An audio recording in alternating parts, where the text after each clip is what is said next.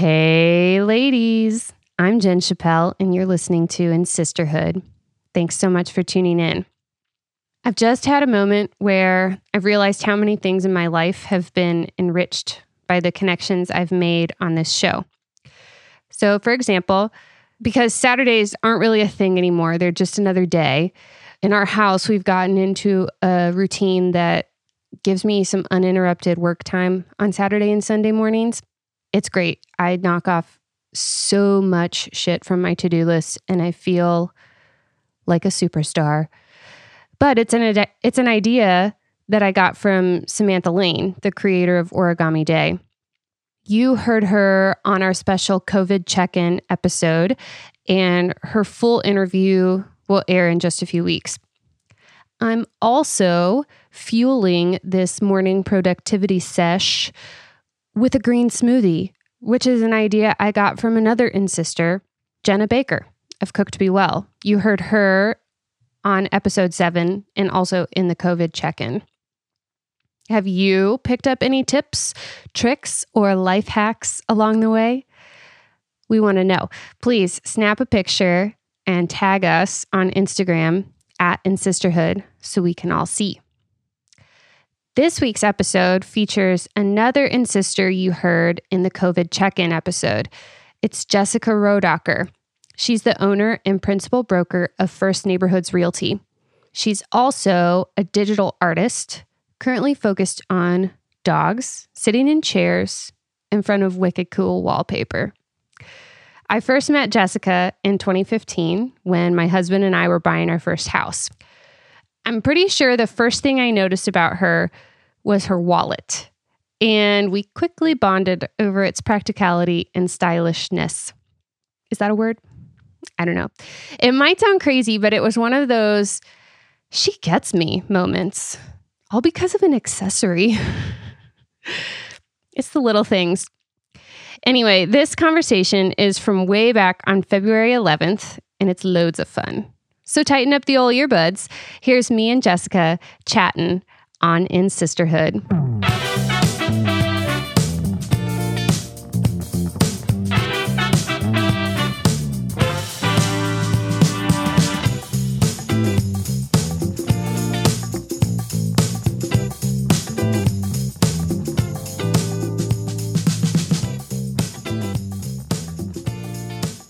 Really important question here.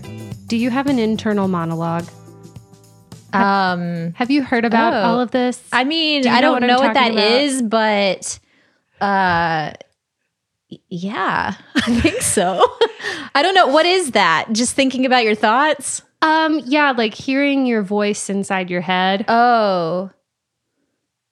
I don't know if it's my voice. Or just like running commentary. Oh, for sure. Yeah. I'm like really highly sensitive, not in a you're going to hurt my feelings kind of a way, but in a like, I'm a noticer, like of all things. Of vibes?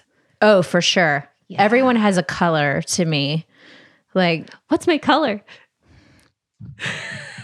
Your color is like a bright burgundy, like a magenta color. Wow. Yeah. I mean, really, like, I'm so serious. Because to me, like, burgundy and magenta are a little different. They are different, but they're like it's like something in between. It's like a bright pink, deep red pink color. Though they are different colors for sure. But that's your color. What's your color? Mine's like a fuchsia orchid color. Oh. Yeah. Is this like, so you see this when you look in the mirror or when you look at somebody or you just... Oh, I think that, yeah, maybe that's what sort of, I feel like that's the color of my aura. I don't know. Have you ever had your aura like professionally? I should. Read or... I haven't. Diagnosed or whatever. I love all that stuff. I really should. Is that like a thing that I can go to in Knoxville? Yeah, I'm sure. We got all kinds of woo-woo stuff like that going on in Knoxville. Yeah. There are to connect me. I need some contacts with these people. I'll if you are an aura reader, Please get in touch. DM me. Seriously. Maybe I should just become one. Do I have to have licensure for that? No, because you're not touching I can people. tell everyone their color. Yeah. Do dogs have colors? I don't know. They have wallpapers. I don't know if they have colors. I know. Yeah, I mean, maybe. Maybe that's how you decide on the wallpaper. Well, yes. I mean, I haven't really thought about that so specifically, like why I choose what I choose, but a lot of it has to do with fur color. I'm not going to lie. Yeah. Or fur. Yeah, and then there's like the size of the dog versus like the scale of the wallpaper, the chair. So I try to make it all kind of go together that way. Yeah. Yeah. I meant to take a picture of my dad's wallpaper when I was in Cincinnati and I forgot. And I was like, oh, it's no problem. I've got one on my phone. And I scrolled back through like 3 years. Love your heart. Of photos and I could not find it. So I don't know. You could say, Dad, could you send me a picture? No, I can't because he's got a dumb phone. Like, oh God, I wish I had a dumb phone. He does have one now that takes pictures, but like, they're like so blurry. It's like amazing. Yeah. I miss those days so much. He's 79. So he's like, I don't care about, bless him. I don't need an iPhone. It is. Yes. Yeah. Neither do I. I want one of those ones with the big buttons. That you have that the TX texting, you know, like the one, is that what it's called? Where you had to like tap it like 3 times to get like see. I don't think technology has made my life better. I could text even remotely really quickly on those when I was in middle school. I think. How old are you? I'm just kidding. Don't answer that. I had my first one, I think, in like 8th grade. I had like a Nokia. Oh, okay. Texting really did not come into my life until like hardcore, probably until I'm going to guess like 2011, something like that. Yeah. I would call people. They would text, you know, like I'm not saying I did not receive any text, but I do remember getting text for the first time and probably like work stuff and like, you know, 08, 09, maybe 09. I don't really remember. But I was like, what is this? Yeah. And I just called them. I'm not doing this. But I did have a trio. Do you remember those? Where you could like... it's like the ones with the real buttons for each letter, you know, like the actual buttons. Yeah. Where you could write emails on your phone. And that was awesome. Yeah. But I don't feel like I texted really with them. I don't really remember. Yeah. But texting drives me. Like, I think it's fine. 90. I don't know a percentage of the time, but not 90%. When you're saying something short, but when you send me a book, I'm just going to call you. Which I know now is antisocial, but I don't care. Is it antisocial to call somebody when they send you a huge long text? I've heard that. I don't know. I do it anyway. Isn't it just like, I don't want my thumbs to hurt? Like, I mean, to me, it's like, there's just, again, being a sensitive person, there's some like stuff I'm not getting. I'm not able to pick up enough on your, you know, what you're laying down in this text message. Yeah. And I'm not, you know, let's just avoid miscommunications, you know? Yeah. So I'm going to call you. Tone of voice is like the next best thing from body language. From aura color. Exactly. I'm not making fun of you. I just think it's fun. I'm also, when I do text though, I love emojis because, you know, also tone of voice. Yeah, it helps. The simple okay will never come from me. Yeah. I'm like, okay, like cowboy hat, you know, mermaid. I like the poop emoji. Yeah. I haven't really There's not really a good or a bad use for that, I guess. Whenever you feel like it. I'm digging your studio, man. Thanks.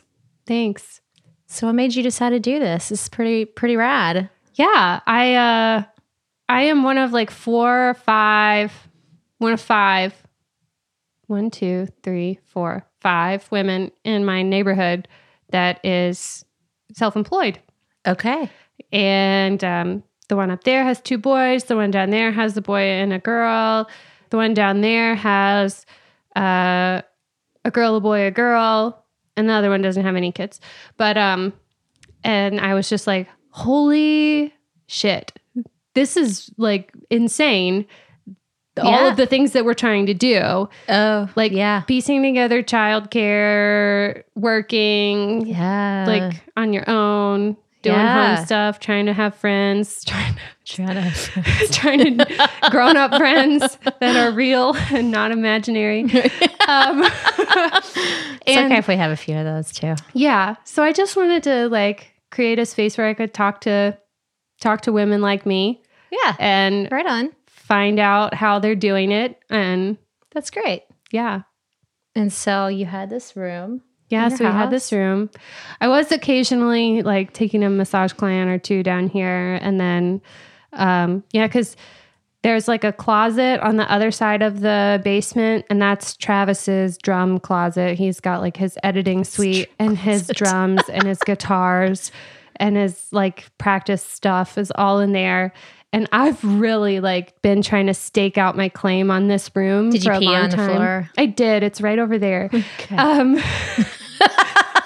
For a long time, we just like threw stuff in this room like for storage because we just like didn't quite know what to do with it yet. Right. And then I was like, then it became clear. Then it became clear. And then Travis was like, oh, I can buy gear. Wrong. So he bought like, bought gear for this. He bought like the mics and the boxes. And I do feel like they do sometimes need like a job. Yeah. To make our dreams come true. Right. Exactly. I mean, there's some of my dreams that I can make come true on my own, but I don't want lots of dreams. But I don't want to try to learn how to edit a podcast. That's technology just again. Not one of my passions. I'm not interested. I'd rather just talk to people. Exactly. When I get a new phone in the mail, I hand it to Mike and I say, make this work. Make it look exactly like my old one. And by my old one, I mean 5 phones ago. And he gives it back to me. And it's like, is it the same? All the icons are in the same place. Oh, wow. I know. Good for him. I know. He knows me. That's what I like, which is no work involving technology. Also, don't ever eat my leftovers. He did that one time. It was approximately 16 years ago. Oh, wow. 17 years ago. And he's never done it again. What were the leftovers in question? Well, I'll tell you what they were. This was the first, hold on. Paleo's Grill. Oh, yeah. Out yonder, out here. And I was like, look how, sort of look at my self-control. I'm going to eat half this meal because I don't really need the other half. Good for you. So I put it in the leftovers box. And I mean, believe me when I tell you, I was looking forward to these leftovers for like a solid 24 hours. Yeah. And then I open the fridge and they're fucking gone. That's the worst. The worst feeling. He's really lucky he's still on planet Earth. How long have you guys been married? Or together in general? We've been together since 2003 when I was a baby, 22 years old. Wow. And we've been married since 06. When anymore, if you get married when you're 25, you're like a child bride. Yeah. And he was 5 years older than me, so that kind of makes it even worse. But, we still like each other most of the time. That's good. It is good. Having kids will make you struggle in that regard for a period of time, but we've circled back around. How old's Archer? He's 8. 8. And Juniper's 5. I'm trying to math, and I'm just trying to figure out how far into married life did the kids come along. Oh, He's yeah. 8. We were pretty far in, man. We were like 6 years? 6 years. So we'd been together for like 9 years. Good for you. In my head. Solid. Mental math. You missed your calling. Just not. I just am not so. I thought it was a really solid effort. Thanks. Yeah. So 6 years. Yeah. 2 renovated houses. And by renovated, I'm going to do my air quotes. I mean, like it's not done. We still have like trim and backsplash and all our light fixtures and so forth. Yeah. The last 5%, the entire house. It's fine. It's like the last 5 pounds, whatever. What about, whatever. It's fine. What about the closets? Oh, are there closets? There are closets. They're very small. Yeah. Which is fine with me actually, because we have no attic. Like we have an attic, but our children's bedrooms are up there. And then we have a basement that is like a disgusting cellar, basically, that you would never store things in. And we have almost no closets. So, but there is nothing like no storage space to make you live in like Swedish death cleaning. Yeah. Like you just live in that or Marie Kondo or whatever. Yeah. Like, that's your life. Before it was cool. I lived in my house and I could never have nice and new things. I was a minimalist before it was cool. It's really true. Not by choice, but.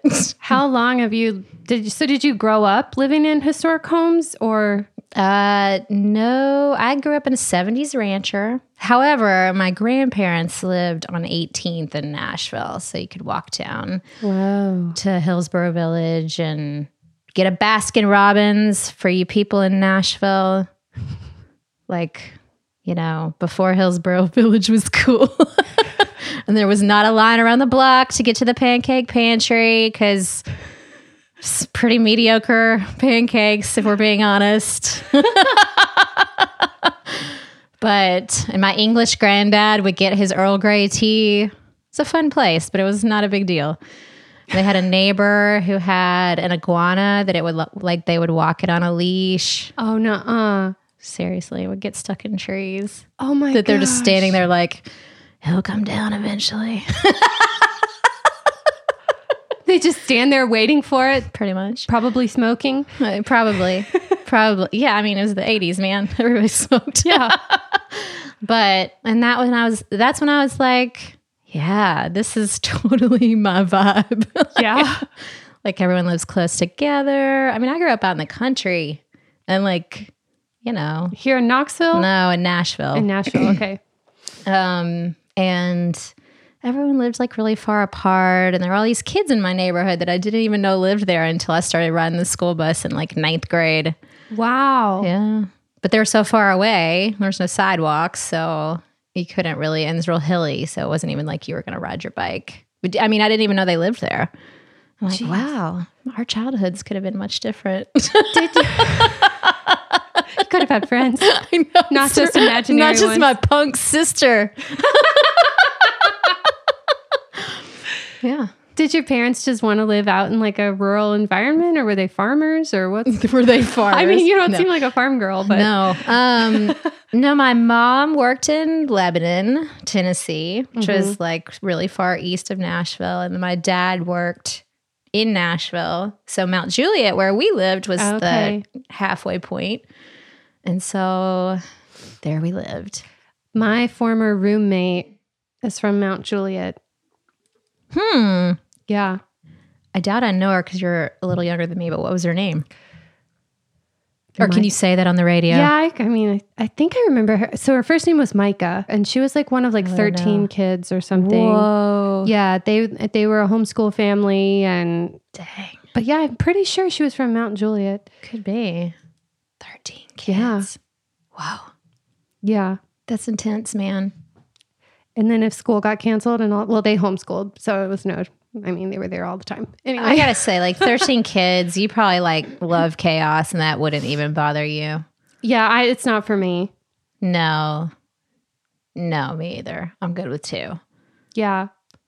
Really had no desire after that. When they both start talking at the same time, I'm just like, I can't. I'm good. They're both talking to me at the same time, and I'm just like, what? I can't talk to you. Yeah. I can't do it. What's the age difference between your kids? Audrey's 5 and Cohen is a little bit more than 2.5. Okay. So they're a little bit closer than 2.5 years old. Like 2 and 3 months or 4 months or something. Right. Yeah. Mine are almost 3 years. And that was, for me, a good age difference. And Archer, I will never forget when he was 5 and Juniper was 2. And she's like pitching a fit toddler style about something. And he looks at me and he rolls his eyes and he goes, toddlers. It's like, don't even start with me, buddy. Oh my gosh. What a wise man. Maybe. Maybe just precocious. Well, once he just emerged from his toddler fog. Yeah. He was a toddler with the best of them. Toddlers. Eye roll. Just withering eye roll. So what brought you to Knoxville? Was it UT? UT. And I was the only one that I knew that never left. Really? Knoxville was not a cool place back then. Yeah. Not so much. I worked for an architect and developer downtown, and Mike worked for my boss was his boss's architect, and they were doing all these loft conversions downtown when it first started back in I started working for, his name was Buzz, is Buzz. I started working for him, I think in 2000, and so it was like... Downtown was still not like a destination. It was gnarly. Yeah, nobody went down there. But I could tell, around the time that I graduated college, that it was going to be something, but I was the only one who stayed here. And Mike and I had just met I think maybe really right after I graduated. So here I am. And I was right. It's a different place now. Yeah. So, yeah, I'm glad I stayed. What did you do at the architect's firm? Well, first I was just kind of like an admin assistant. I mean, it was like me and his wife, and it was the 3 of us. He made the mistake. I was in college and I needed money. Yeah. I needed cash. And I said, hey, he was my landlord. And I said, in the fort. And I said, I'm looking for a job if you hear of anything. He made the mistake of telling me, oh, well, I could kind of use somebody in the office. And I hounded him mercilessly until he gave me a job. Yeah. Wow. So going by the office or calling or probably both. Texting? I called him on the phone,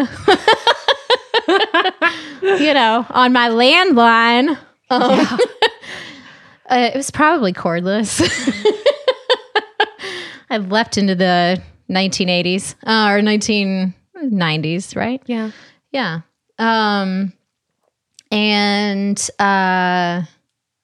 So that's, I don't remember your original question, but that's what I did. I was, and then later he had all these other rental properties in the fort, and his mom had been, quote, managing those, and then they had a falling out, or I don't remember, but she left, and I don't think it was that dramatic. I think it's probably okay. I think she probably they didn't want to work together anymore. Oh, okay. So I started kind of looking through everything and realized everybody was super behind on their rent. Oh, wow. So I took that on and broke everyone's kneecaps until they paid up. You put a horse head in their bed. Yeah, exactly. A suitcase full of fish. I just had to knock on their door, be like, where's the money? all 5'2", short blonde hair.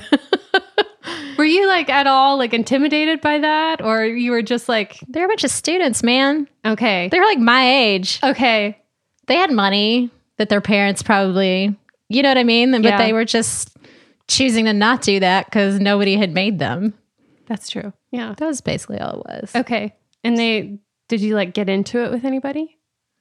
No. Well, no, I never got into it with anybody. The weirdest thing I had to do was there was this one girl who was like out of an episode of Hoarders. I mean, just straight up, it was sad, like mental illness sad. Like nobody lives that way but she was also way behind. Like she was like a year behind on rent. So we had to evict her, but I had to like deal with her pizza boxes piled to the ceiling and whatnot. That was crazy. But I think that was the craziest thing. Yeah. Well, that's good. I mean, that was the craziest thing. Like, yeah, it was not a big, Yeah. Ain't nothing for a girl like me. Anyway. J-Rod. What was your major in school? Were you interested in architecture at that point? Well, as a kid, I always wanted to be an architect, and I don't really know where my dreams like went off the rails. But I was actually an urban studies major at first. Cool. But then they discontinued that major about halfway through my schooling. So what are you going to do about that? Yeah, you're not going to do anything. You're going to figure something else out. So I became a marketing major because that seemed, like the prudent, responsible thing to do. And very responsible. Yeah, no regrets. But it was there were some things about marketing that I really do think are, it's not the same as advertising. I love the like human behavior aspect. Like, why do people do what they do? I find that really fascinating. And there's a lot of that. And I do use a lot of that still, but, it certainly wasn't like me following my heart in any way. What would that have looked like if you would have? Oh man, I think I was pretty like out of touch with who that person was because I was kind of, I was really, and I always have been just super independent, and did not ever want to be relying on anybody. And so to me, that looked like you got to get out of school and you got to start working and making money. Yeah. So, it's hard to say exactly like, how do you divorce that desire to be independent with like your desire to also like sit at your house and draw all day or whatever, It's kind of, can't do both. Yeah. Most likely. So, I don't know. I mean, I have always loved, interior design and art and those things that are either super competitive or don't make any money or whatever. Yeah. So you were steeped in old buildings downtown and in the fort. Is that where you first got interested in like Knoxville's historic neighborhoods? Yeah. I mean, like I was just, it seemed like this hugely kind of thing that was sitting there that it just seemed really logical to me that it was eventually going to be an amazing, this is kind of when new urbanism was starting to be a thing. And, I love old houses, but even beyond that, the neighborhood aspect of it was something I didn't grow up with. Yeah. And my husband Mike actually did grow up with it, but not in an old house. He grew up in Cincinnati like you. Oh. And yeah. Did I know that? I feel like maybe, I don't know. We've talked about it, but it was been Where in Cincinnati? Anderson Township. Oh, that's where my mom lives now. Okay. Yeah. So, they were like 1960s little boxes, but everyone was super close together and there are sidewalks and like a zillion kids in a neighborhood school where everyone walked a mile to school. And, I just kind of, something that I felt was really missing for me was this connection with your neighbors. And to be honest with you, like being in rural areas, kind of like the thought of living there kind of weirds me out a little bit. Just the feeling of isolation. Something could happen to you and no one would know. That's true. It's true, right? Yeah. So, I don't know. That, and it just, I don't know. It just stood to reason like that was eventually going to be where everyone wanted to be. Yeah. That's where I certainly wanted to be. So yeah, that's how I got started in that. At that point in time, were you aware of, like, had you really explored all of Knoxville and seen all of the various historic pockets throughout town, or were you really just familiar with like the fort in downtown? I got a little bit more familiar while I was still in college because my boss wanted to buy some houses, and I don't think he actually ended up doing it, but he wanted to buy more property in 4th and Gill, and so he was just like, he was great. For me, like he was so hands off. He's just like, I want to do this. What, and just really gave me autonomy to figure out how to go look at houses. I had no idea. I'm like, so I like have to find a realtor and call them. And I didn't even know where to start with that. I mean, it's kind of like before things were really on the internet. Yeah. Like you couldn't really just type in real estate and it wasn't Zillow or no, definitely not. So I got a little bit more familiar at that point. And then, I just kind of, I started leasing. This would be in like 2004, maybe. I was the leasing manager at Sturkey Lofts downtown, which is a 100-unit building. Yeah. And so I got my real estate license and decided to get into sales. But I thought at the time, like the only way I want to do this is if it's historic neighborhoods, because I just don't really, that was what I was interested in. So if you say you are that, then you are that. It turns out. Yeah. So that's what I did. And I mean, at that point, when you first start, you have a good bit of time on your hands. Yeah. So I got real familiar, I mean, that's what I spent all my time doing, was getting like hyper familiar with the areas. And I lived, Mike and I moved in together at some point. We were living in sin. Dun, dun, dun. But before that, I lived in the Kinchers on Broadway across from Senor Taco, that like brick 3-story walk-up situation. That was my first like big girl apartment. I loved that place. I was always intrigued by those. Yeah. They look a little shabby these days. They looked a little shabby then, but they're looking a little shabbier now. But so, and that's right next to Fairmont Boulevard. Yeah. So I always walk down there. Yeah, I mean, I just, I was into it. It's also like beautiful and sidewalks. And yeah, it's like important stuff to me. Sidewalks are important to me too. And I miss that they're here. They're not in our neighborhood, but it's like a quiet enough neighborhood that we can still walk. There are no cars in this neighborhood. Yeah. So I think there's one person that flounts the 25 mile per hour and goes like airborne over the speed bumps. Yikes. It's like, hide your kids when she's driving. You need one of those green men. Do you know what I'm talking about? With the Slow flag? Kids playing? Something like that. Or a tax strip. Oh, yeah. I'm not going to be that neighbor. Oh, okay. I've been tempted to be that neighbor a few times. Yeah.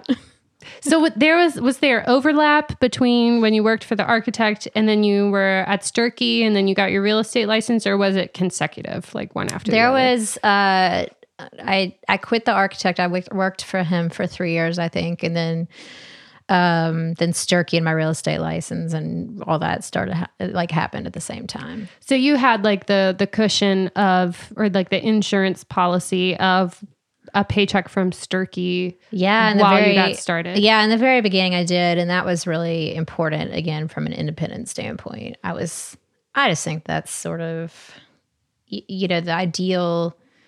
But I mean, my boss was obviously at the time, and my boss who owned Sturkey Lofts was in real estate, so he made money when I sold properties, and I was only there doing that, selling for a pretty brief period of time. But so he was down with me, like going and doing what I needed to do to hustle that. But that's nice. Yeah, that's the only way I really would have done it. It's just, you need a job where you can have some steady income, so you can do what you want to do, but also gives you enough time to actually do what's needed to grow that. Mm-hmm. So yeah, that's what I did. And that would have been, I got my license in 2005. Okay. Seems like a long time ago. She's doing that math. I'm doing the math. The hamster's running. When I look up and to the right, I'm doing math. And my eyes twitch slightly. 3 gray hairs sprout. Oh gosh, where did that go? Where did that thought go? Oh, so when did you sell your first house? Oh, I don't know. It probably would have been 2005. Yeah. Yeah. You don't remember like who it was or where or what it looked like? It could have been, I mean, I remember my first couple things or people I was working with, but my first actual house that I sold might have been in North Hills, like a little box house in North Hills. If I'm thinking of the right one, it's on, like, if this was the first one, it was on North Park Boulevard. Okay. In North Hills. Yeah. Kind of a nondescript. Yeah. White box house. But it had the Boulevard median in front of it, which I think I love North Hills. Yeah. Yeah. It's beautiful. Yeah. In the springtime, there's nothing that looks like North Hills in the springtime. It's like a little fairyland. Yeah. Yeah. How did those people that were selling. How were those people that were selling their house? How did they find you? Well, those would have been buyers that I was working with on that one. But trying to think how he in particular, he may have lived in Sturkey. I actually got some of my first clients who, Sturkey being downtown, it was kind of transitory, like people move here for work and then they don't know if they're going to stay. But he's now a VP at Clayton, but I mean, he's like my age and we just got along. And so I think he was probably my first You were like sale. Going door to door, sliding business cards under everybody's door. There's a certain element of that. You just kind of, in the age that I was 24. And, you just kind of have to be okay with like a little bit of shameless self-promotion. But, when you're that age, it doesn't feel like that. I mean, to me, it didn't. It was like I was young enough to where, I could kind of feel like I'm just starting something. And, but I didn't really, let's put it this way. Had I been 50 and started this, I don't know that I would have like that energy and that, I would imagine if you're just starting this as a 50-year-old, you're kind of not really wanting to be that sort of needy. I don't know what the word is. To like just like put yourself out there as much. Vulnerable. Yeah. You know, because you probably done other things. But I mean, I had not really, this was kind of my first real job. Yeah. On some level. So yeah, it seems like a popular theme, folks later on, or like as a second career change, becoming a real estate broker. Yeah. Yeah. And it's just kind of a fact. Like, you only know so many people, and people don't move very often. Yeah. So you have to move outside your comfort zone quite a bit. But I don't know. I look back and I'm like, who did I think I was? Like, I cringe a little bit. I don't know, but it's a lot of like reaching out to people, one-on-one, and not really being like, salesman-y about it. But you do have to let them know what you're doing, and no one believes you for the first 3 years, probably. Really? Not like nobody. I mean, I made it happen a little, to be able to stay in it, and it was fine, but not nobody. There's just a certain kind of expectation that in real estate sales, at least, that you're going to fail within the first 1, 2, 3 years. I mean, it's some astronomical percentage of people who don't make it past 1 year. Really? Yeah. I mean, like half or more. It's a lot. So I was just kind of taking it step by step. Like, I just got to make this work for, some period of time. And you weren't working as part of like any other real estate agency? Well, you have to do that. You have to hang your license with a firm, which I did with somebody who I did a deal with really early on a street called Forest Glen off Kingston Pike, across from Sequoia. And I still just really love that house. And I just really liked him. He was a broker, and I really liked him. And so I asked him if I could work for him. So I'd worked for just my boss at Sturkey, like his real estate firm at first. And then so I worked for this other company after that until I started my own firm. So I started working for him in, I think, like 2006. And then I left and started my own thing in 2011. Okay. Yeah. So you've been doing it for about... I over-exaggerated the up and to the right there. You were doing it for what, like 6 years? 7. Let's see. Yeah, 6 years. 2005. Yeah, 6 years. Okay. 5 years. 6,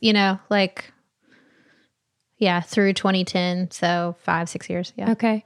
And when did you stop working at Sturkey and start doing real estate full time? When did you start making enough? 5, maybe. Well, and let me say too, Mike and I got married in 2006.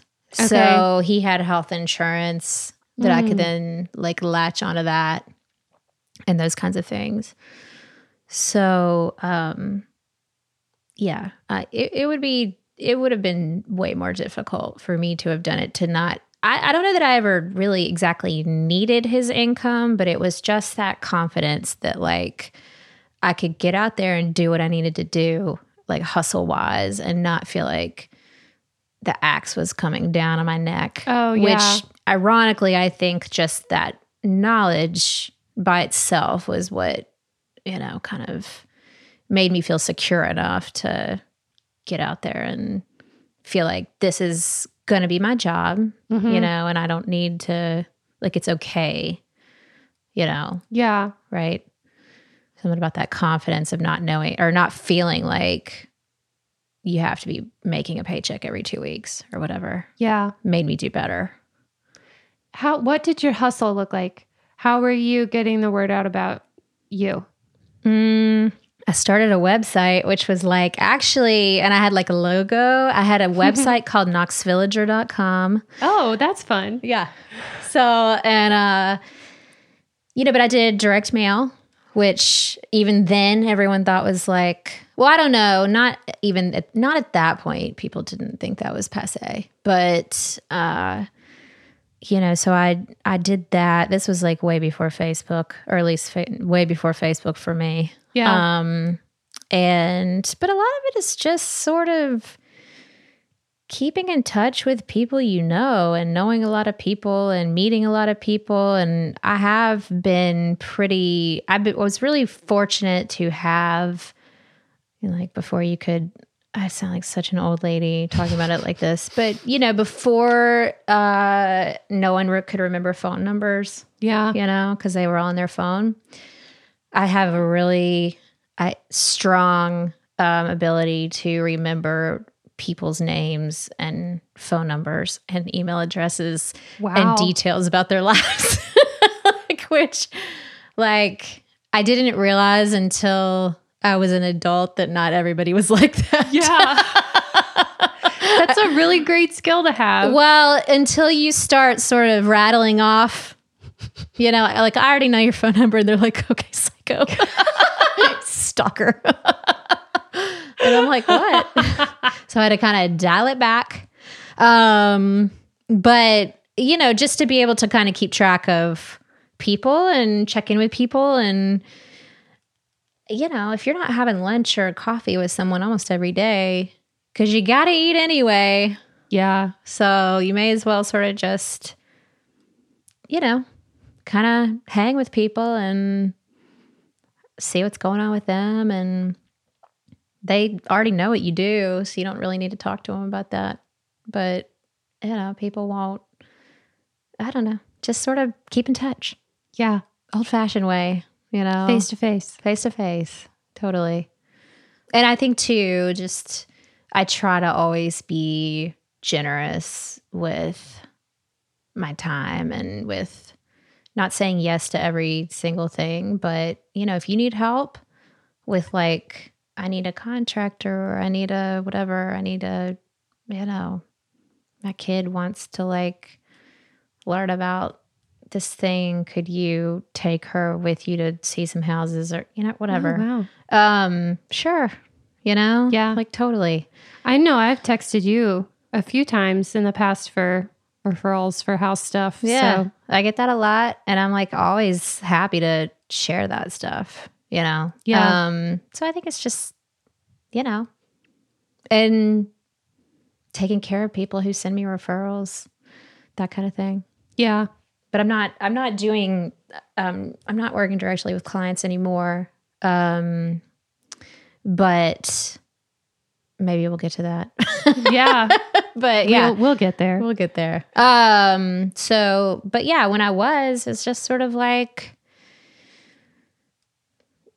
being, a person who sold real estate, but that not being my sole identity, just not being pushy. Smarmy. Right. Yeah. Not being covered in animal prints and driving a Mercedes, whatever, because that's what you're supposed to do. Just being yourself. Yeah. Keeping it real. Yeah. And being smart too about your money, and not there was this woman I never actually, I don't know, this is not a verified story, but this was when I first started doing it, that someone told me about his buddy's wife who started selling real estate, and then she immediately bought a Mercedes sedan, but then she forgot to pay her quarterly taxes. Oh. And it was she had to quit because she owed thousands of dollars in taxes that she didn't pay. So, How does it work with, so you make a commission when you sell a house, but how many houses are you selling each month? Or, it's different now, I guess, because you're not working directly with clients, but back when you were. It's very seasonal. Okay. So I think they say I don't know. I was probably selling 25 or 30 a year, listing and helping with buyers, helping buyers. And so, yeah, busier than it was busy. Yeah. And if it's such a seasonal thing, was it easy for you to like put up money for the slow times, or you just have to do that? Or oh yeah, I mean, you have to be smart about that. Yeah, because you will not be able to keep your house if you don't. Yeah. Or buy groceries. I mean, I'm sure it helped that your husband did he have more of like a steadier? Yeah, he was like, he had a real job. I'm kidding. Yeah. Yeah, no, I mean, he was paid every 2 weeks, but no, you still have to save money, and you have to be smart too about investing and saving for retirement. That's not my job in my house, but I hear you're supposed to do that. Well, because you don't have a 401k. Yeah. No one's going to be doing these things for you. Yeah. Yeah. But we always paid for our house renovations in cash. We always paid and still do pay for our cars in cash. You just again, back to being really independent. I'm not into debt because that is, that takes away your independence. It's funny that when people buy a house, they go into so much debt. Mm-hmm. And so when you guys bought your house, we got a mortgage. Did you have a mortgage? Yeah. Okay. Yeah. I mean, when I say don't go into debt, I don't mean your house, but there are some people that are really, really anti-debt that will pay cash for a house. But I'm I don't think I could ever get there to saving that much money. I don't think that's very smart because you can invest that money and make more than you're paying in interest on a house. The 30-year mortgage is a deal. Really. I mean, as a vehicle for I'm not a wealth guru or anything, but if you can invest that money over 30 years and make on average 7%, why would you then pay off your house? Doesn't make any sense to me. That's a good point. Yeah. I haven't heard that before, so that's a good point. Yeah. But I mean, a car is not an investment. No, it's not. So if I didn't have to have something that didn't, look halfway decent, I would be driving a complete beater, believe me. Yeah. Do you have to take people in your car to look at houses sometimes, or does everybody? That kind of was the case more or less early on, and I think that could have been. I mean, your clients on some level are seem to, with a lot of exceptions, but fall into their peers age wise. And so earlier on, I would say I did do that more, but then I guess it was as I had kids and they had kids and everyone had car seats. Yeah, car seats, exactly. And then it just became kind of you would meet people there or they'd follow you. And I struggled with that a lot, actually, though. Just to have people, there's kind of no more stressful day to me than when I would have people in my car, taking them to houses. You have to look like you know where you're going. You have to get into all the houses, which are all the various instructions. You have to go from house to house. And, then you also have to have a smile on your face the entire time. And it was really... Keep it cool. Yeah. Try not to let anyone's cat out. Try not to set off any alarms. I'm starting to feel stressed out just by this list. Yeah. I mean, I would have a seriously stiff drink when I got home. Wow. It was I was toast. Dark room and a stiff drink. Don't talk to me. Sensory deprivation chamber. Seriously, Yeah, that's a lot to manage. Leave me to my cave and my booze. So, yeah. But that wasn't that often, but it was sometimes. Yeah. Yeah. So how far into it were you before you started having people working for you? Let's see. That's a good question. 2012, 2013, maybe 2013. It was after I had Archer, so he was in 2012. So it probably was 2013. Did you bring people on to help you because you had just had a baby, or no, that would have been smart. No, someone actually approached me and just said that they liked, they'd seen stuff online and liked that. And so, could she work for us? And I'm like, what? Okay. It just really wasn't even something I'd thought about. Wasn't on your radar? Not really. And were you still Knoxville Villager? Knox Villager. That's what it was. I was working for a company called Horizon Realty, which was the sister company of Sequoia Hills Realty at the time. Okay. When I started that. And the reason I started First Neighborhoods was because I was doing all this marketing anyway. I may as well be doing it for a company that has the name of the company that I want it to have, and be doing if I'm already have a niche, I may as well have a company that has a niche. So anyway, that's why I started it. And then in 2014, I put it on Facebook. Actually, pretty soon before I had Juniper, I was like pretty big and pregnant that I was pregnant, because I'm like, I'm realizing I'm not going to see all these people maybe. And then I don't want to be like, hey, I just had a baby. Surprise. Yeah. So actually this woman who was kind of an acquaintance from when I'd worked for Buzz, she contacted me and she's like, you look like you're going to need help. And I was like, so true, sister.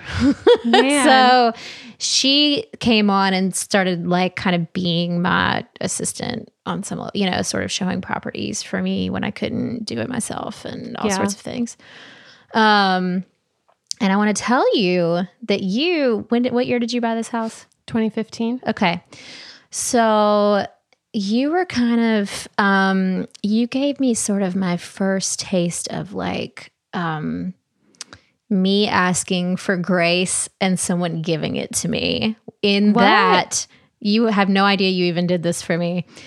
But for your closing, I'd never missed a closing before yours. But I said to you, I was like, I'm really sorry, but I want to take my daughter to the pumpkin patch. Did you? Yeah. And you were like, that's cool. And I was like, I was overwhelmed with the graciousness of that. Because I'd never really asked anyone. I'd just been really, that was really hard for me to surrender.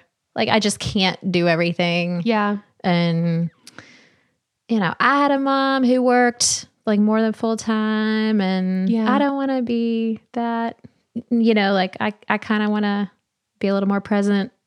And so that was my first realization that people can be happy for you, that you have a life outside work. Yeah. Right. Yeah.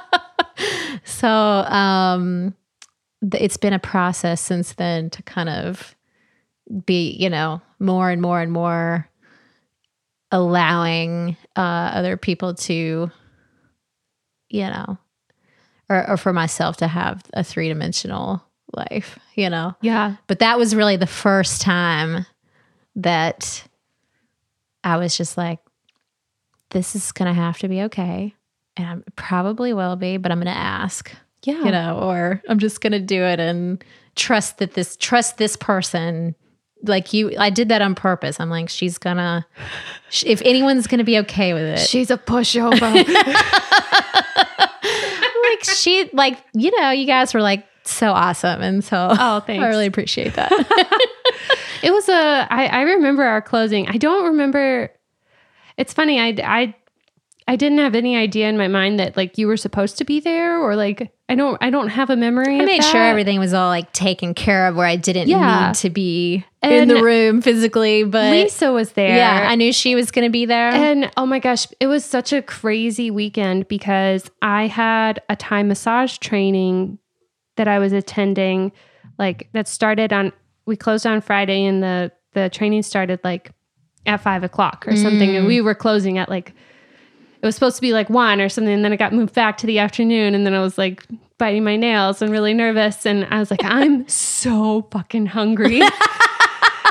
And she bought you a sandwich she or bought a me burrito? Why do I know she that? ran over to like whatever that fast food burrito place that's like That's adorable. that and Hardee's or something. Yeah, she bought me a burrito and then I went on to my training. She's amazing. Yeah. She still calls me Rodocker.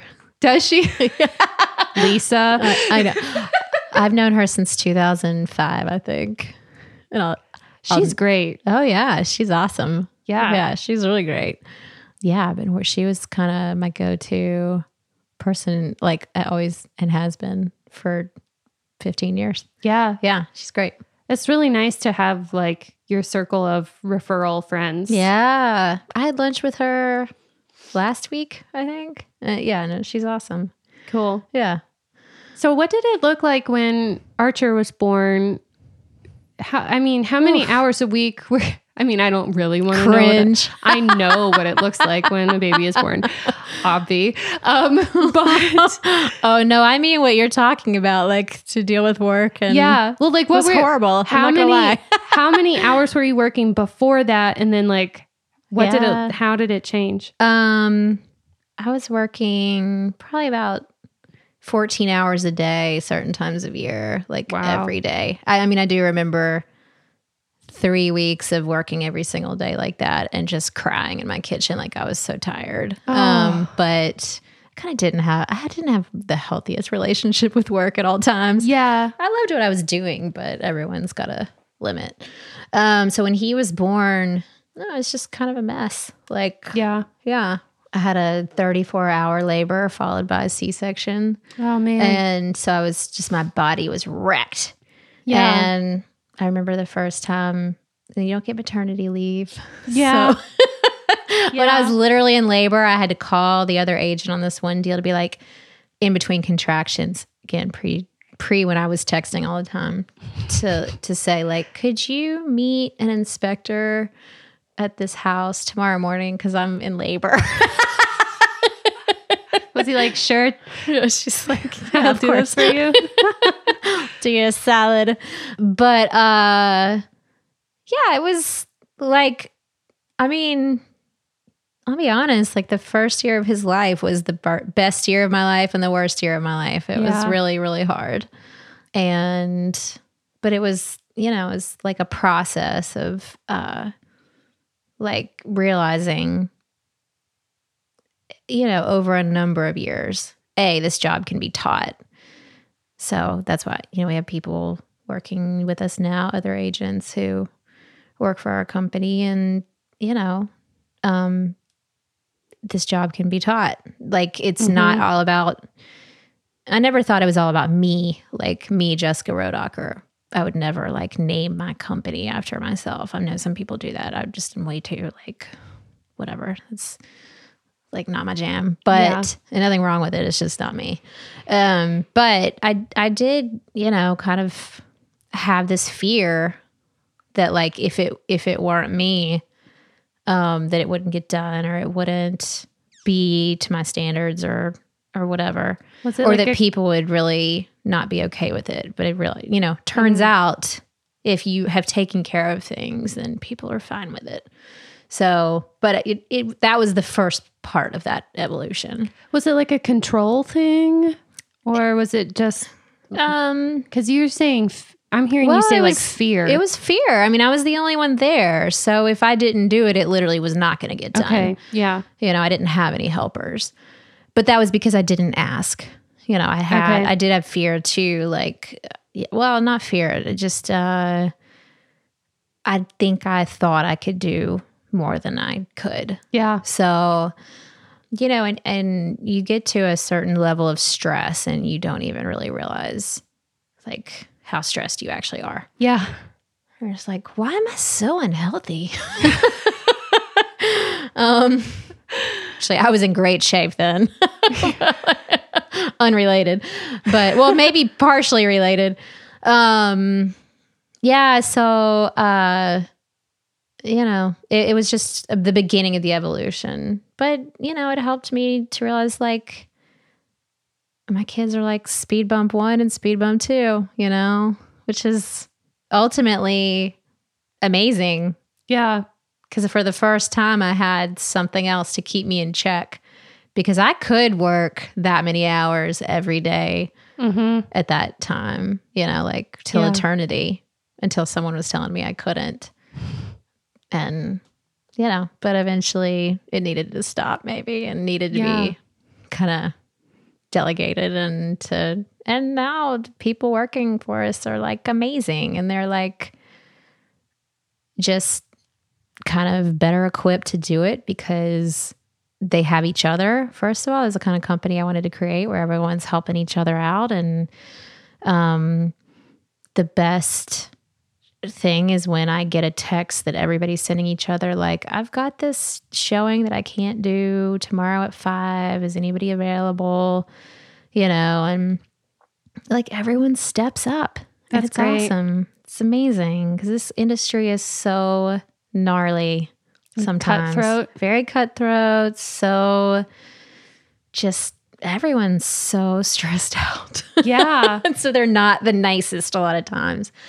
But I try to, you know, make this a place where it's like everyone's cool, everyone's safe, everyone's taken care of.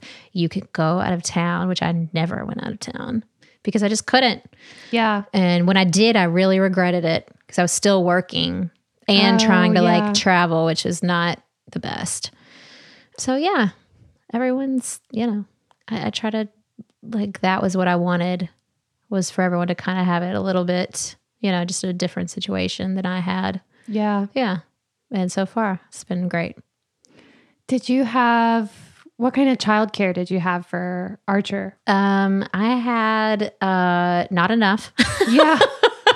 We don't have family in town.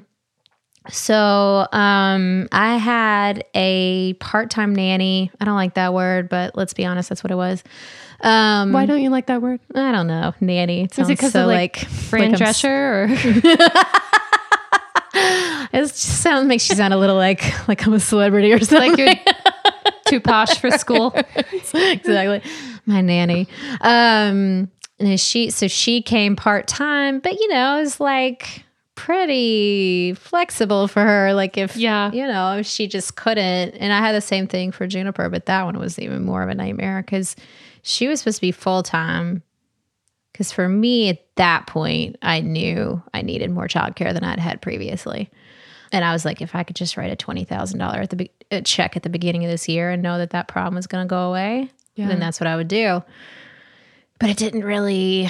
She just like would call at like, she's supposed to be there at 8:45, I think. And she would call me, text me at 9 or at 8 and be like, I can't come today. I'm sick or I'm this. And I'm like, you know, getting my paper bag out. That's really hard. It was really hard. I'm like, I gotta be somewhere at 9. That's so stressful. That doesn't work for me. And it happened a lot.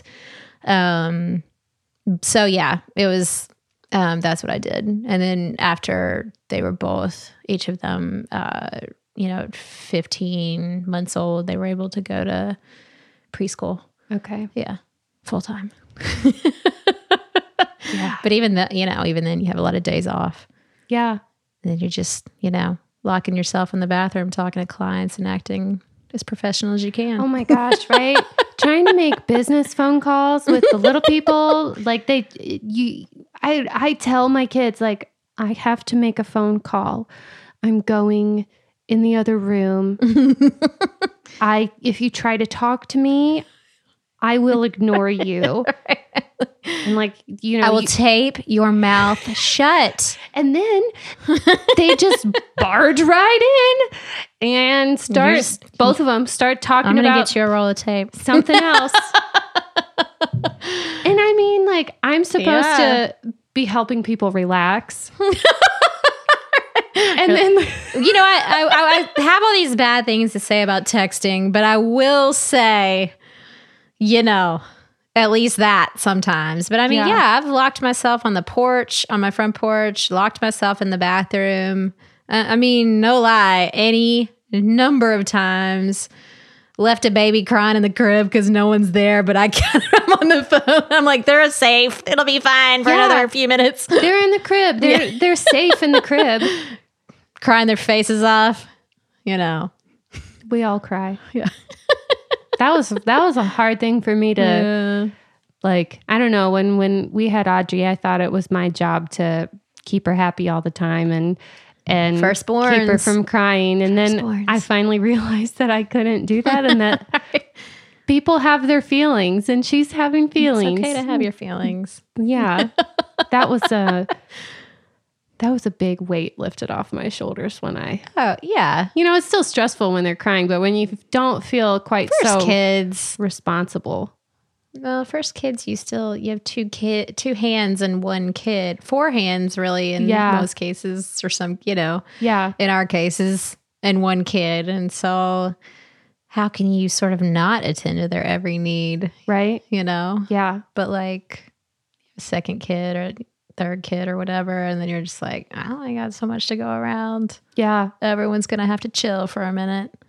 But yeah, it's hard. Oh, yeah. I'm more or less, I don't want to say I'm through all that. But mostly like on many levels, job changing and between that and my kids just being older. Yeah. Now we have all these rain days. Yeah. Bless it. I'm telling you. It's really, but I don't get quite as, you know, bananas about it as I used to. It used to be this like just major source of consternation between like I was just so busy. Yeah. And I didn't want to be, but I was, you know. Because you didn't have the help that you needed or because you didn't ask for the help that you needed or what? I don't know if there's only so much help you can get when you schedule appointments the way that I did. All this, by the way, like, can we just be done with, how are you? Busy. Can everyone just agree to stop saying that? It's the worst. To stop asking how are you? No, or just saying everyone busy? keep asking how the person is, but everyone stop answering with busy. Yeah. It's the worst. No, but I was actually like, in retrospect, it was like I didn't really even leave myself enough time to like eat or pee. Yeah. You know, just scheduling too many appointments. One thing that Kate Siemens, she was interview 5, episode 5, I think. I haven't gotten to listen to it yet, but I love all the ladies that you've done so far. They're great. Yeah. She said, and like this is coming from a grief perspective, but I feel like it applies to everybody, especially in light of what you just said. Instead of saying, how are you? Saying like, how are you today? Oh, Because like, how are you can feel like really big and like existential.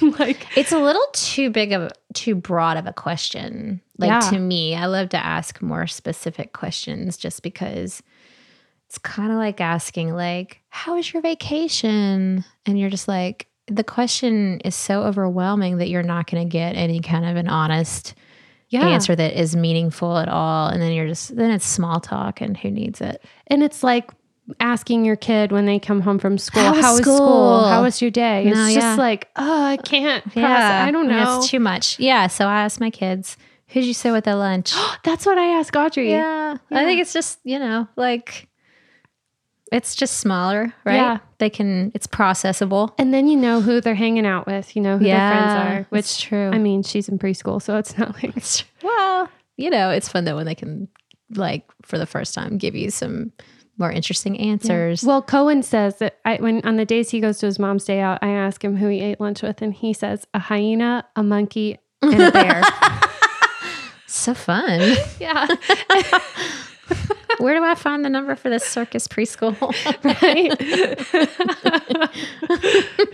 I'm like, okay, so is this little girl or are you just Josh That's adorable. Yeah, it's cute.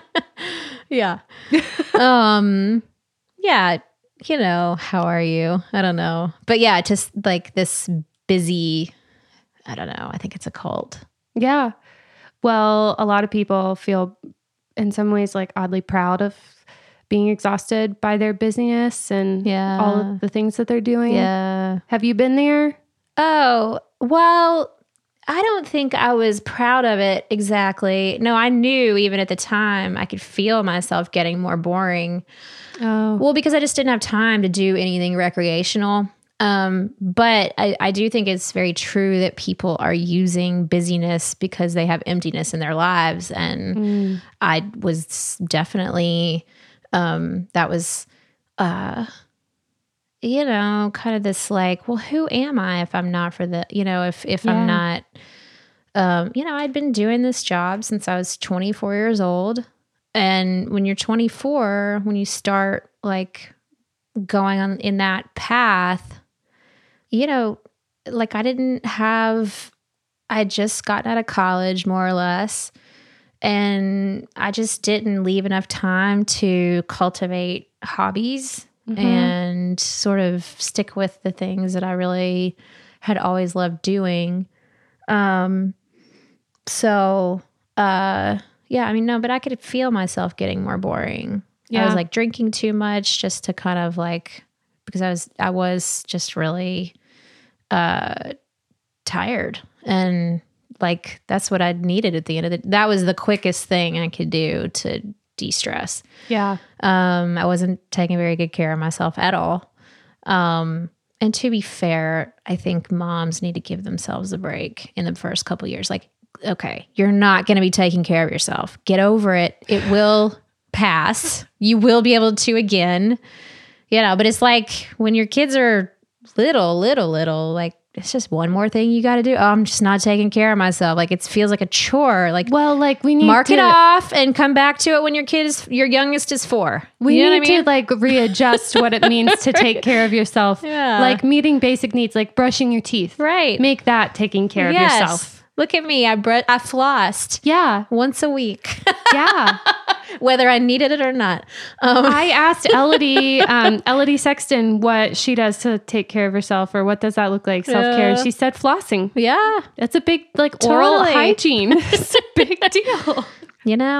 Whatever makes you feel good, like for a minute, but don't feel like you're going to go to the gym. You can, I don't know. It just seems like it's becoming one more thing that we're shaming ourselves for, is not taking care of ourselves. Well, yesterday, I mentioned like I was really grumpy. I'm PMSing also, so I'm like, like snarly. And I realized like, I don't know what, something hit me that like, I've really been wanting to paint my nails lately. Oh, yeah. And so I don't have any nail. I mean, we have like piggy paint for the kids. It's not like real nail polish. Right. And we had to go to Target, and I was like, oh, I'm going to get some nail polish. And that was the first time all morning that I felt happy. Yeah. And so I was like, okay, I really had to paint my nails, even though I had this like to-do list of what I was needed to get done during the kids napping or quiet time or whatever. I was like, I can't do any of that. I have to paint my nails or I'm not going to make it. They look amazing. I've actually been noticing them this whole time. I was thinking like, damn girl. It took me an hour. Looking good. Good for you. Yeah. It was all of nap time. It took me They an look hour. Awesome. Thanks. And it felt good. It just did feel sort of good. like that.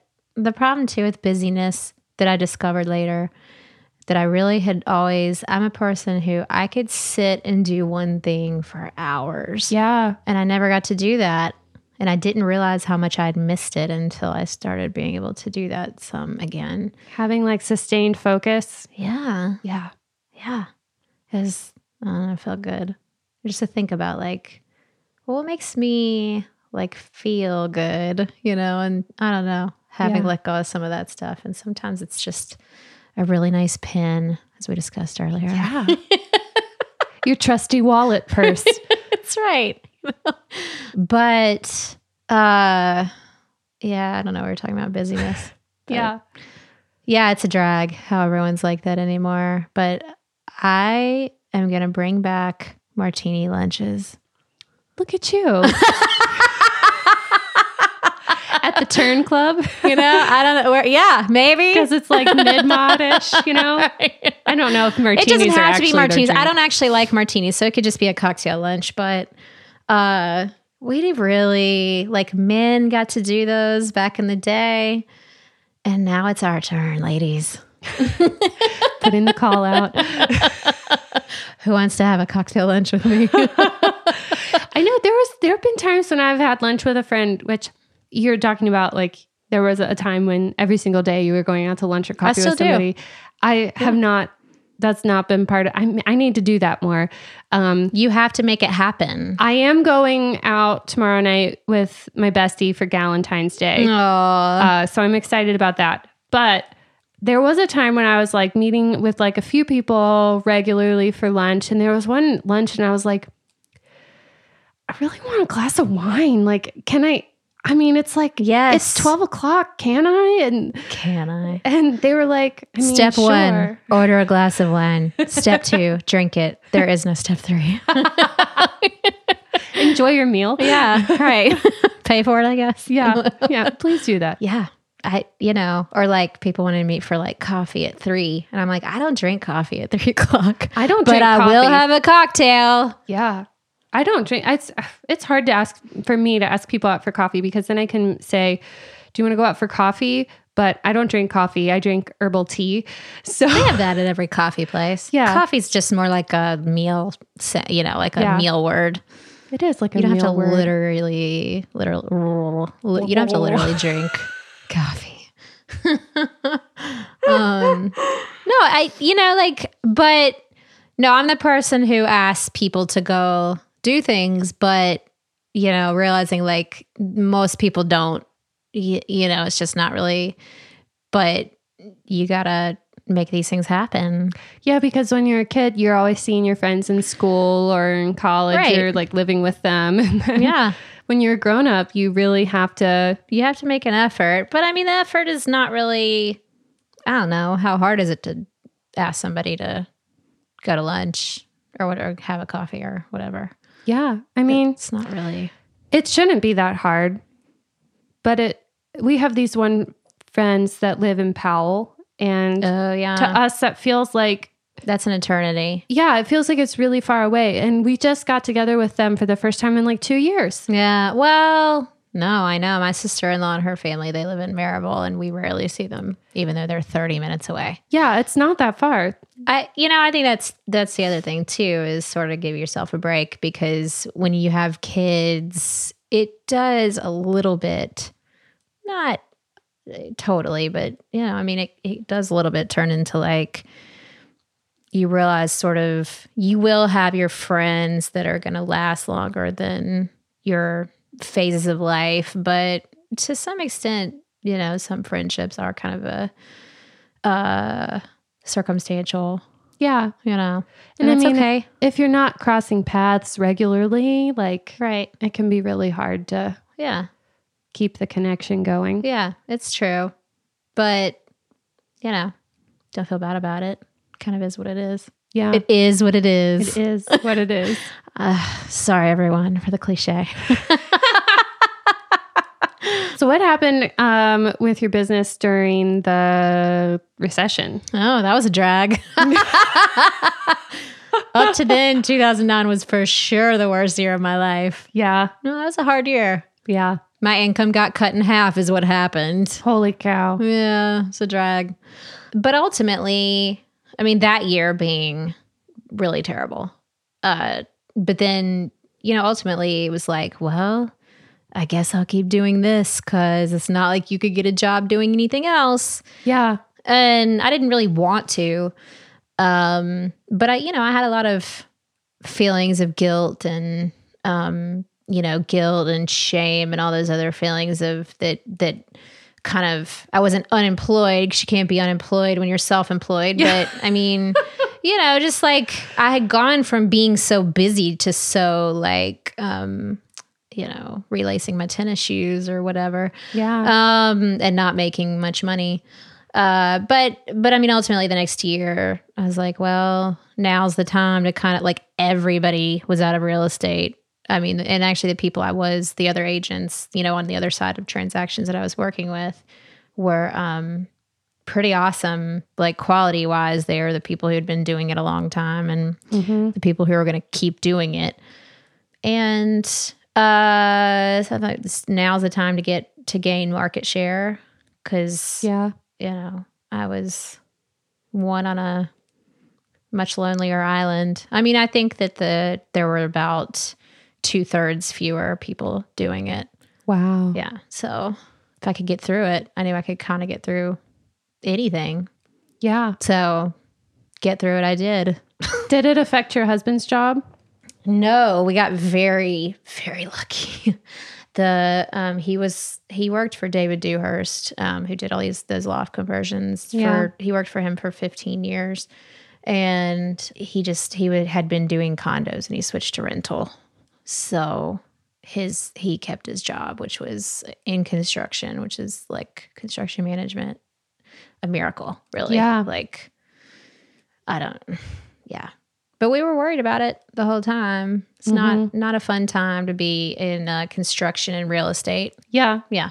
It's not like you have all your eggs in one basket, but it's like a similar basket. It was, real similar basket. Overlapping baskets. For sure. There was, yes, that cliche was thrown around many times that year. Yeah, I bet. Well, and we had a house that was all torn apart too. So it was kind of like all our eggs were also in that basket.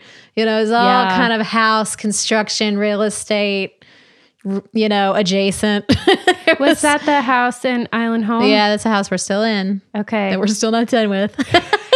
11 years later. Dude, it's so hard. Don't judge me. It's so hard to, I mean, you saw my basement. It's so hard to work on house stuff when you have kids. Yeah. We didn't have kids at the time, but so I like to use that as an excuse. And it kind of is, but also I've stopped caring on some level. Maybe someday. You just put a curtain up and then that's right. Nobody sees it's really true. Half disassembled vanity lights hanging from the poorly wallpapered wall that's probably got paint on it too. Yeah. Whatever. That's not what's behind that curtain over there. Now I want to look in there. Yeah, you can look when we're done. Okay. Will do. Yeah. I'll give you a tour. I know. I was like, I was thinking, I wonder if she remembers what our house looks like or what it looked like when we bought it. Is she going to be impressed or is she going to feel sad that we haven't done anything? I mean, we have done stuff. We have done stuff, but we got rid of the baby blue shutters and the baby blue front door. So yeah, that was a big deal. Notice. I did know that. I think because I don't know how I think I was so excited. You told me maybe. I put that on Facebook. Oh, okay. Yeah. No, those baby blue shutters were hideous. So props.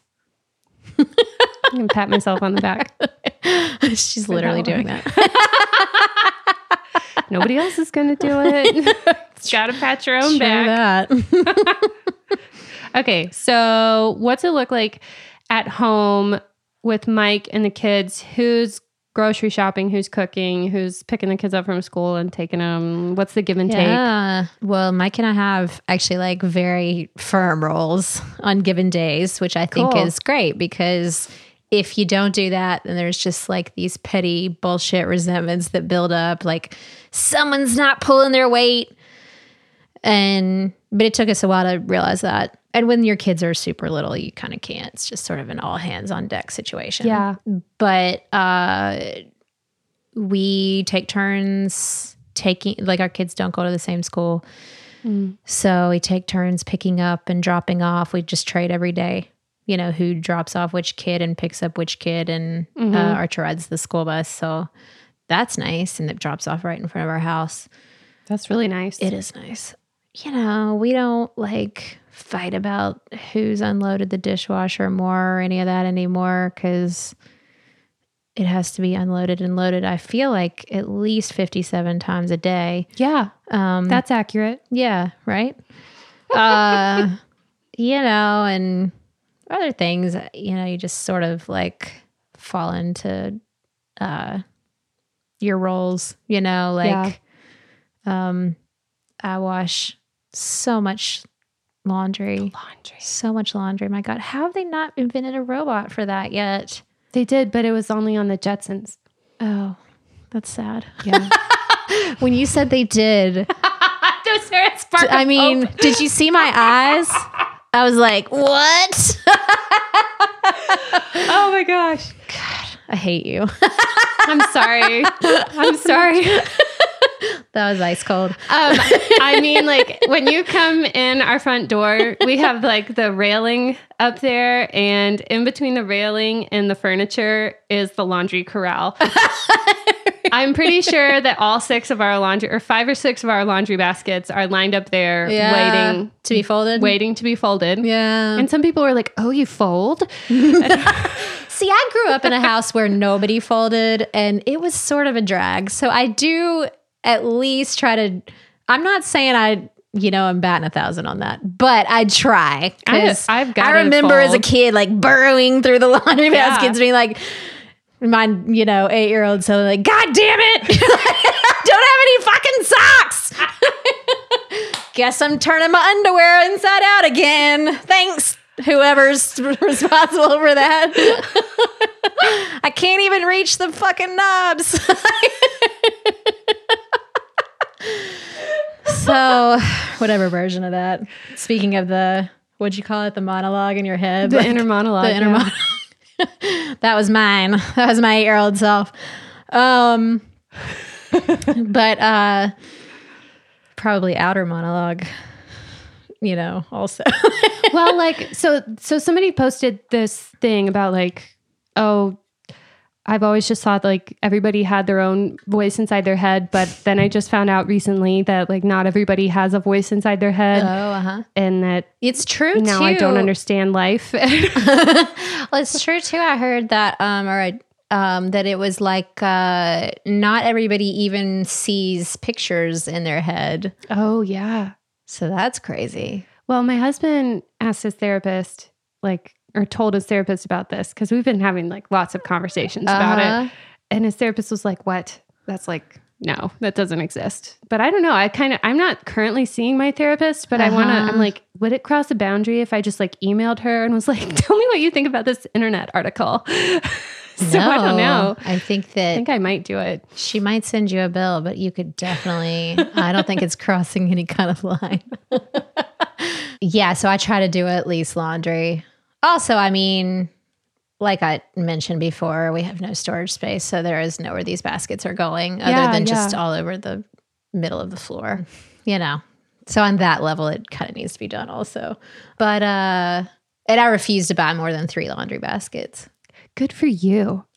I mean, I'm not buying more laundry baskets. If I can't keep my laundry shit together enough to do it with 3 laundry baskets, and I've got other problems, right? I've got other problems. Well, the reason that we have so many laundry baskets is because they came in like a 5 or 6 pack on Amazon. Oh, yeah. And I don't know why, but I really wanted them all to look the same. No, yeah. Well, they don't stack right. Yeah. No, I am totally feeling you on that. But you need to donate 3 laundry baskets, and then it'll force you to. But if you're cool with that, I have a hang up about that particular. Yeah. But how do we divvy up other things? I don't know. Mike takes care of money. If he died, I've literally said to him, I don't know how many times, if you died, I don't know where our money is. Like what? And, like in investments and stuff. Yeah, yeah. And he's just like accounts and places and what. And he said to me he's just like, I've told you this so many times. I've written all this down, and it is wah, wah, wah, wah, wah, wah, wah, wah. I don't know where it is. I still don't. Oh my gosh, that's hilarious. I don't, yeah. So he does that. And then we argue about all the rest, but it's not that bad anymore. I make Archer fold his own socks because he was like taking them off his feet and like they'd be inside out. And I'm like, son, this is not okay. Like, I'm not, like, this is adding hours to my whatever, this is like, how many years of my life will I be like turning your socks right side in? And so I said, you can either, do it right, or like stop doing that, or you can fold them yourself And he said, I'll fold them myself. And I said, that's fine. And his socks have never matched since. Yeah. Okay. It's fine. It's fine. No, people don't usually see those. So, and if they do, it's like a cute I don't know at what age that stops being cute, but he's not there yet. Yeah. To me, anyway. I think it's adorable. I think it's cute. Also, I don't have to fold his socks. Audrey frequently chooses mismatching socks on purpose because like, I think it's just that she likes a lot of different colors and things, but also she's like, I can't choose which color I like better. Why choose one when you could choose two? Right. So we were at the playground one day and like this dad was there and he was like, his son was like playing with Audrey. They were, and he was like, did you dress yourself today? And Audrey was like, yeah. And I was just like, wait, I mean, like, it was a layer of judgment. There was some judgment. Go home. Although I have wanted to like invent a button, that I could put on my kid that says, I dress myself today. Yeah. I think they make Don't those. look at me. Oh, I need one of those. Yeah. I'll just show you a picture that I took earlier today on our rain day today. Oh, yeah. Of Juniper cleaning the back door. She wanted to like, I don't know, Montessori shit, scrub a door, scrub something, anything. And I'm like, well, this door has literally never been cleaned ever. It's like, this white fiberglass door that's been there since the 90s. Literally has never been cleaned in the, 14 years we've been in this house. And she has like a unicorn horn on, sparkle shoes, some shirt. I don't know. Like she's scrubbing the door. Like, good for you, girl. I wonder if we need to like recapture that. Like, I don't know. Audrey likes to, she gets up in the morning and she gets dressed right away. She like doesn't put pajamas on or like, my kids wear their clothes to bed because that's just not what I'm going to deal with in the morning is getting dressed. Good for you. I don't have to, it's a fight to get Cohen dressed, but Audrey, she will dress up to just stay at home. Oh yeah. Like not in dress up clothes, like actual, like nice dresses. And I mean, maybe like maybe that's why, maybe we need to do that instead of yoga pants. I don't know, but I don't want to wear yoga pants. Or sweatpants. I think, yeah. I don't know. It seems like a lot of work to me. Yeah. The way that they dress themselves. Yeah. I don't have that many fancy dresses either. No. She wears someone gave her this like Elsa dress for her birthday that she wears every waking moment that she's at home. She gets up in the morning, takes off whatever we had put on at night, and puts that on every single day. The thing is filthy. I was just going to ask if you wash it. I've washed it once. It's disgusting. Yeah. But she loves it. I should like chisel it off of her one day, but gross. Yeah, it's really, but her hair is like that too. Yeah. Full disclosure. Heard. Smelled. Yeah. Okay, so earlier you mentioned that you transitioned out of sales. So talk to me about like the lead up to that and why and all of that stuff. Yeah. I still really loved working with clients, but it was like just trying to wear like way too many hats and being a broker, which is like a helper, mentor to our agents, and trying to do my, work with my own clients. Well, first of all, I don't want to compete with them in any way. So if I'm working with my own clients, it's competing for my time, first of all. But yeah, I mean, business wise, like not trying to compete with them, but that's just structurally how that is, when you're still doing sales. So that wasn't really, where I wanted to be. And it was just like we were talking about, busyness is just way too busy. And I just couldn't ever see my kids if I, wanted to keep doing that. Yeah. And it was kind of, I was a combination of overstimulated and bored. And I'd been doing that for many, many, many years. And it was sort of like, I did enjoy working with my clients, but there was a certain element of, same shit, different day, where this job is not boring, but when there gets to be a point where you sort of have seen it all. Yeah. And, so if I wanted to be kind of more focused and on building the business and building up our agents, then I needed to move on to a different role. So that's what I did. And I've not looked back. And that was, when did you do that? I guess I had my really last year, 2019. Yeah. Okay. Yeah. Yeah. I only had one client the whole year, early in the year, because they were people I'd worked with for literally 10 years. And they were, they'd lived in the house for 43 years, and they were downsizing, yada, yada, yada. It was, so I needed to see that one through. But other than that, yeah, that was the only one. And it was just also like, once you're able to think again, you can't go back. Yeah.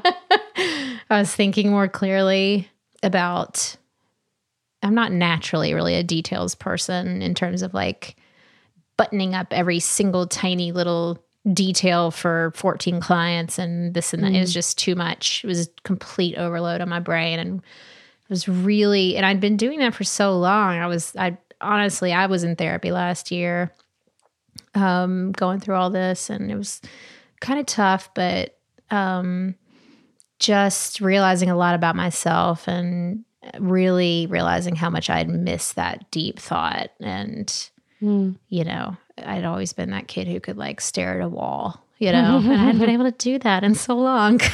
And is that when you started doing more art? Yeah, that's when I kind of picked that back up as something I'd always done, but had not really given myself any space to do for many, many, many years, other than just drawing while I was sitting and waiting for something, like little bit for 5 seconds at a time, things like reading, things like drawing, that I just, finally got back to doing and can feel myself, having things besides work to talk about. Becoming interesting. Yeah, exactly. Becoming a 3-dimensional human. And, I never really wanted to show sort of the general public that side of me. I think I was like worried about people thinking I wasn't working all the time because I didn't want to lose business, Like, I know that sounds crazy looking back, but that was sort of, wasn't busyness, broadcasting busyness for like a self-importance reason. It was really like, I think I was afraid that people would think if I were gone that they couldn't call me. Yeah. Or whatever, which is kind of bananas in retrospect, but that's where my head was at the time. So how many hours a week are you working now? That's a good question. I mean, it's kind of like I'm available to our agents all the time. I don't know. I guess like where I'm like really, I'm also the board president for Keep Knoxville Beautiful. So I'm doing that. I don't get paid for that, but I'm probably just working like a regular work week now and not, overtime constantly. But I don't really work on the weekends or in the evenings. It's just more kind of normal hours. Yeah. I couldn't tell you how many, but yeah, just regular, like banker's hours now. It feels, but it feels more manageable. Feels sustainable. Yeah. I try not to do anything on Monday mornings because I got to like detox myself from the weekend with my darling children. Yeah. I try to sit and chill till 10 o'clock or something. That's awesome. Try. Yeah. Nothing would make me angrier right now than having to meet somebody like at 8 o'clock on a Monday morning. Right? Yeah. Isn't that horrible? That is. The thought of that. Yeah. I used to do that every single week. Ugh. So you just had your first show for your... I did. And you just changed the name. It was The Modern Dog. And then I saw now it's like I'm going to... Rodocker. I'm going to branch out eventually. I'm still digging this, but... You didn't want to close or shut yourself off. I was getting really maybe pigeonholed. cats. No, I know.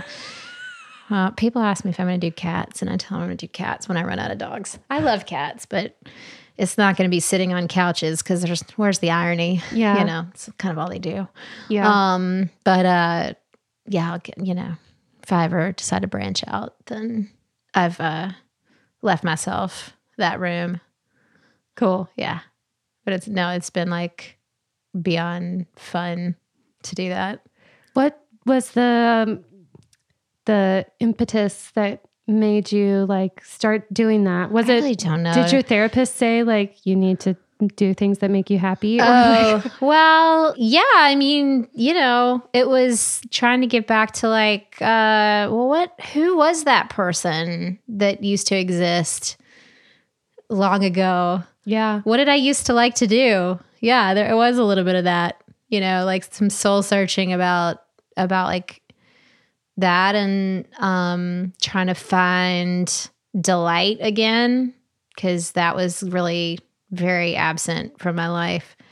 And so I asked Mike, I did get some colored pencils again, which was great. But I said to Mike, I was like, just really like don't have the time, because I was still doing sales at that time too. And I said, I just don't really have the time to like get all that shit out, kind of try to figure out what works, which honestly takes so much sort of like dicking around that I just didn't ever get to any conclusion, so, and I was never able to finish anything. And then you have to clean it all back up. And then you got to clean it all back up. Yeah. And I'm like, stay away from my $100 colored pencils. These are adult colored pencils. Right? Exactly. Like slapping their little dirty hands away.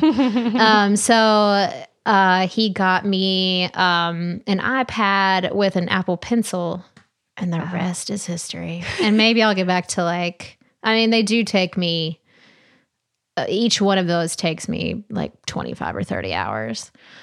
Yeah. But, in my fantasy world, someday I get back into more of this like physical media, but this is what I'm doing for now. And it's a lot of fun. And I do get to try things much more, it's much more quick, just kind of test things out. Like, do these colors actually look good together? Yeah. You don't have to wait for anything to dry. Is this going to look different when it dries? Exactly. Which has its own benefits. But with where I am right now, this is really great. Cool. Yeah. Thanks for asking. Yeah. Well, I just have one more question for you. And I texted you about it already. Oh, yeah. So could you tell us about a time when you had to insist on getting your way? Yeah, and I said daily. Yeah. But for me, it's like, if you get to the point where you have to like insist, like lay down the gauntlet that you're getting your way, you have been unclear about your wishes that were smaller, like that were leading up to that point. Okay. You know what I mean? Like, and also I don't have all the answers. So, sometimes I do have all the answers when I'm an expert in that particular topic, but for the most part, things just aren't. I really couldn't think of a time, at least any time recently, that was memorable where I had to just really, kind of like be in a confrontational moment like that. Yeah. Like I'm pretty with people who work with us, I'm just like real clear about things, and it doesn't have to be, I tell them why I have to do that way. Mm-hmm. And they're like, okay. And I don't know. It just, well, maybe you can think of it in a little bit of a different way. Like when you had to text me and say, I'm not going to be at your closing. I'm going to take my daughter to the pumpkin patch. I don't really remember. Yeah, I don't remember how I may have said it that way. I don't remember, but I remember feeling all the feels on the other end for sure.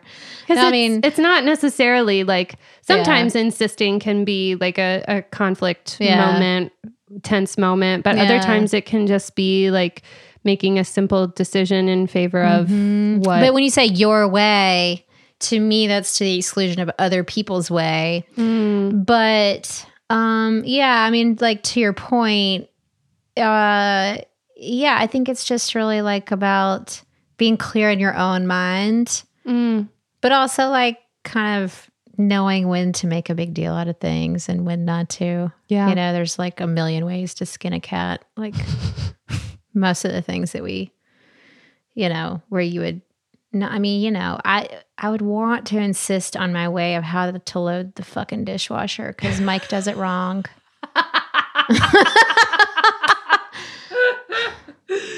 Oh my gosh. I mean, there's a lot of right ways probably to do it, but it's not his way. It's wrong. It's just wrong. There is a wrong way to put on the toilet paper, but fortunately we do agree on that. That's good. That one, I didn't know that there was a wrong way to put the toilet paper thing on. I always just... In my opinion, there is. I always just put the toilet paper on. And then finally, like, I don't know how long we've been married, but Travis was like... You do it wrong. First of all, let me just say, I rarely put the toilet paper back on the roll, like if it's a new one. Whoa. Which is a really big pet peeve of Travis's. Oh, yeah, mine too, actually. I'm kind of like, how much effort could we possibly be talking about? That is a cardinal sin at my house, to just leave it. Nope. I'm like, I barely have time to floss. Like, You're right. Oh, like, you know, that reminds me of is that Seinfeld episode where... Elaine's like bitching about shaking orange juice. She's like, everything has to be shaken. And Jerry's standing there with the orange juice carton, like shaking it. And he's like, you're right. This is a lot of work. That's how I feel about replacing the toilet paper. When Travis listens to this, he's going to like, he'll like smash the pause button and be like, yes! Somebody agrees vindicated. with me. Finally vindicated. Yeah, it takes about 30 seconds. Not even. I mean,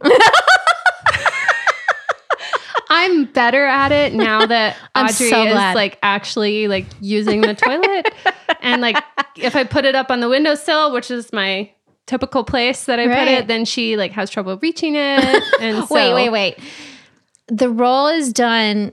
And you do get a new roll. You just don't put it on the holder. Right. Just so I'm clear. Okay. All right. It's an extra step. You do the step that takes the longest. Well, yeah, because I'm not going to like get my underwear wet. I only drip dry in nature. Okay. But I'm just going to let that sit right there. When I finally like started like doing it, or like on the like blue moon when I would replace the toilet paper, Travis would come out and be like, you can't put it on this way. Like if you put it on this way, we could like go to take a piece of toilet paper and we wouldn't know that like a spider is on the back of the toilet paper or something. And I was that's a dark place to go with that.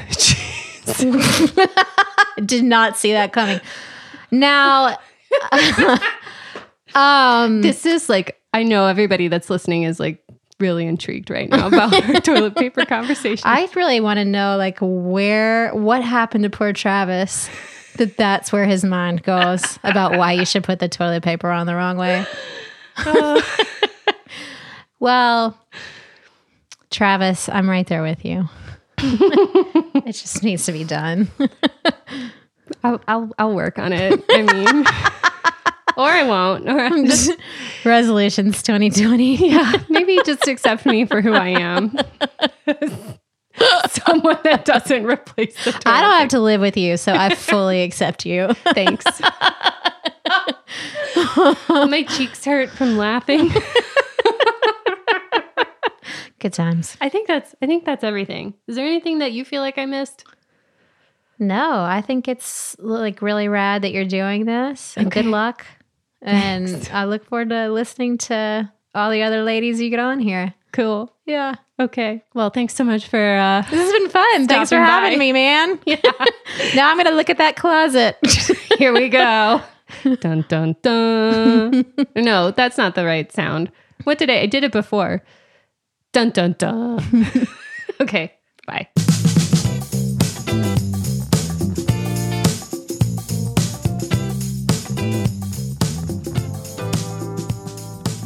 In case any of you out there think I'm a barbarian because of the whole leaving the toilet paper off the roll thing, I just want you to know that now I think about Jessica every single fucking time the toilet paper runs out. Sometimes it motivates me to replace the roll, and other times a loud scream, crash, or "Mom, Cohen's painting the floor" prompts me to prioritize something else over the luxury of an appropriately placed roll of toilet paper. But really, it is a luxury right now because somebody's panic buying all the damn toilet paper and the paper towels and the coffee filters. I obviously am feeling like cussing a lot today. Okay, so if you are in the market for a new home or you're looking to sell yours, especially if it's in one of Knoxville's historic neighborhoods, consider First Neighborhoods Realty. You can find them on the interwebs at firstneighborhoods.com and on Instagram at First Neighborhoods. There are so many pretty pictures on Instagram. They're giving me like hardcore house envy, but isn't that what Instagram is all about?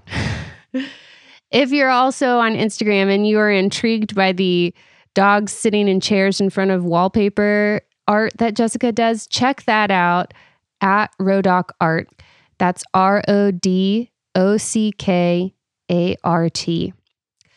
Okay, that's all I've got for you today.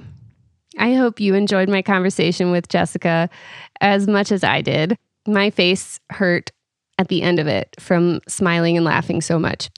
So make sure you smash that subscribe button or that follow button on whatever podcast platform you use. And tune in next week for another inspiring and exciting and what other adjective can we come up with? Enjoyable, thought-provoking, whatever, fill in the blank episode. Talk to you next week. Really, I insist.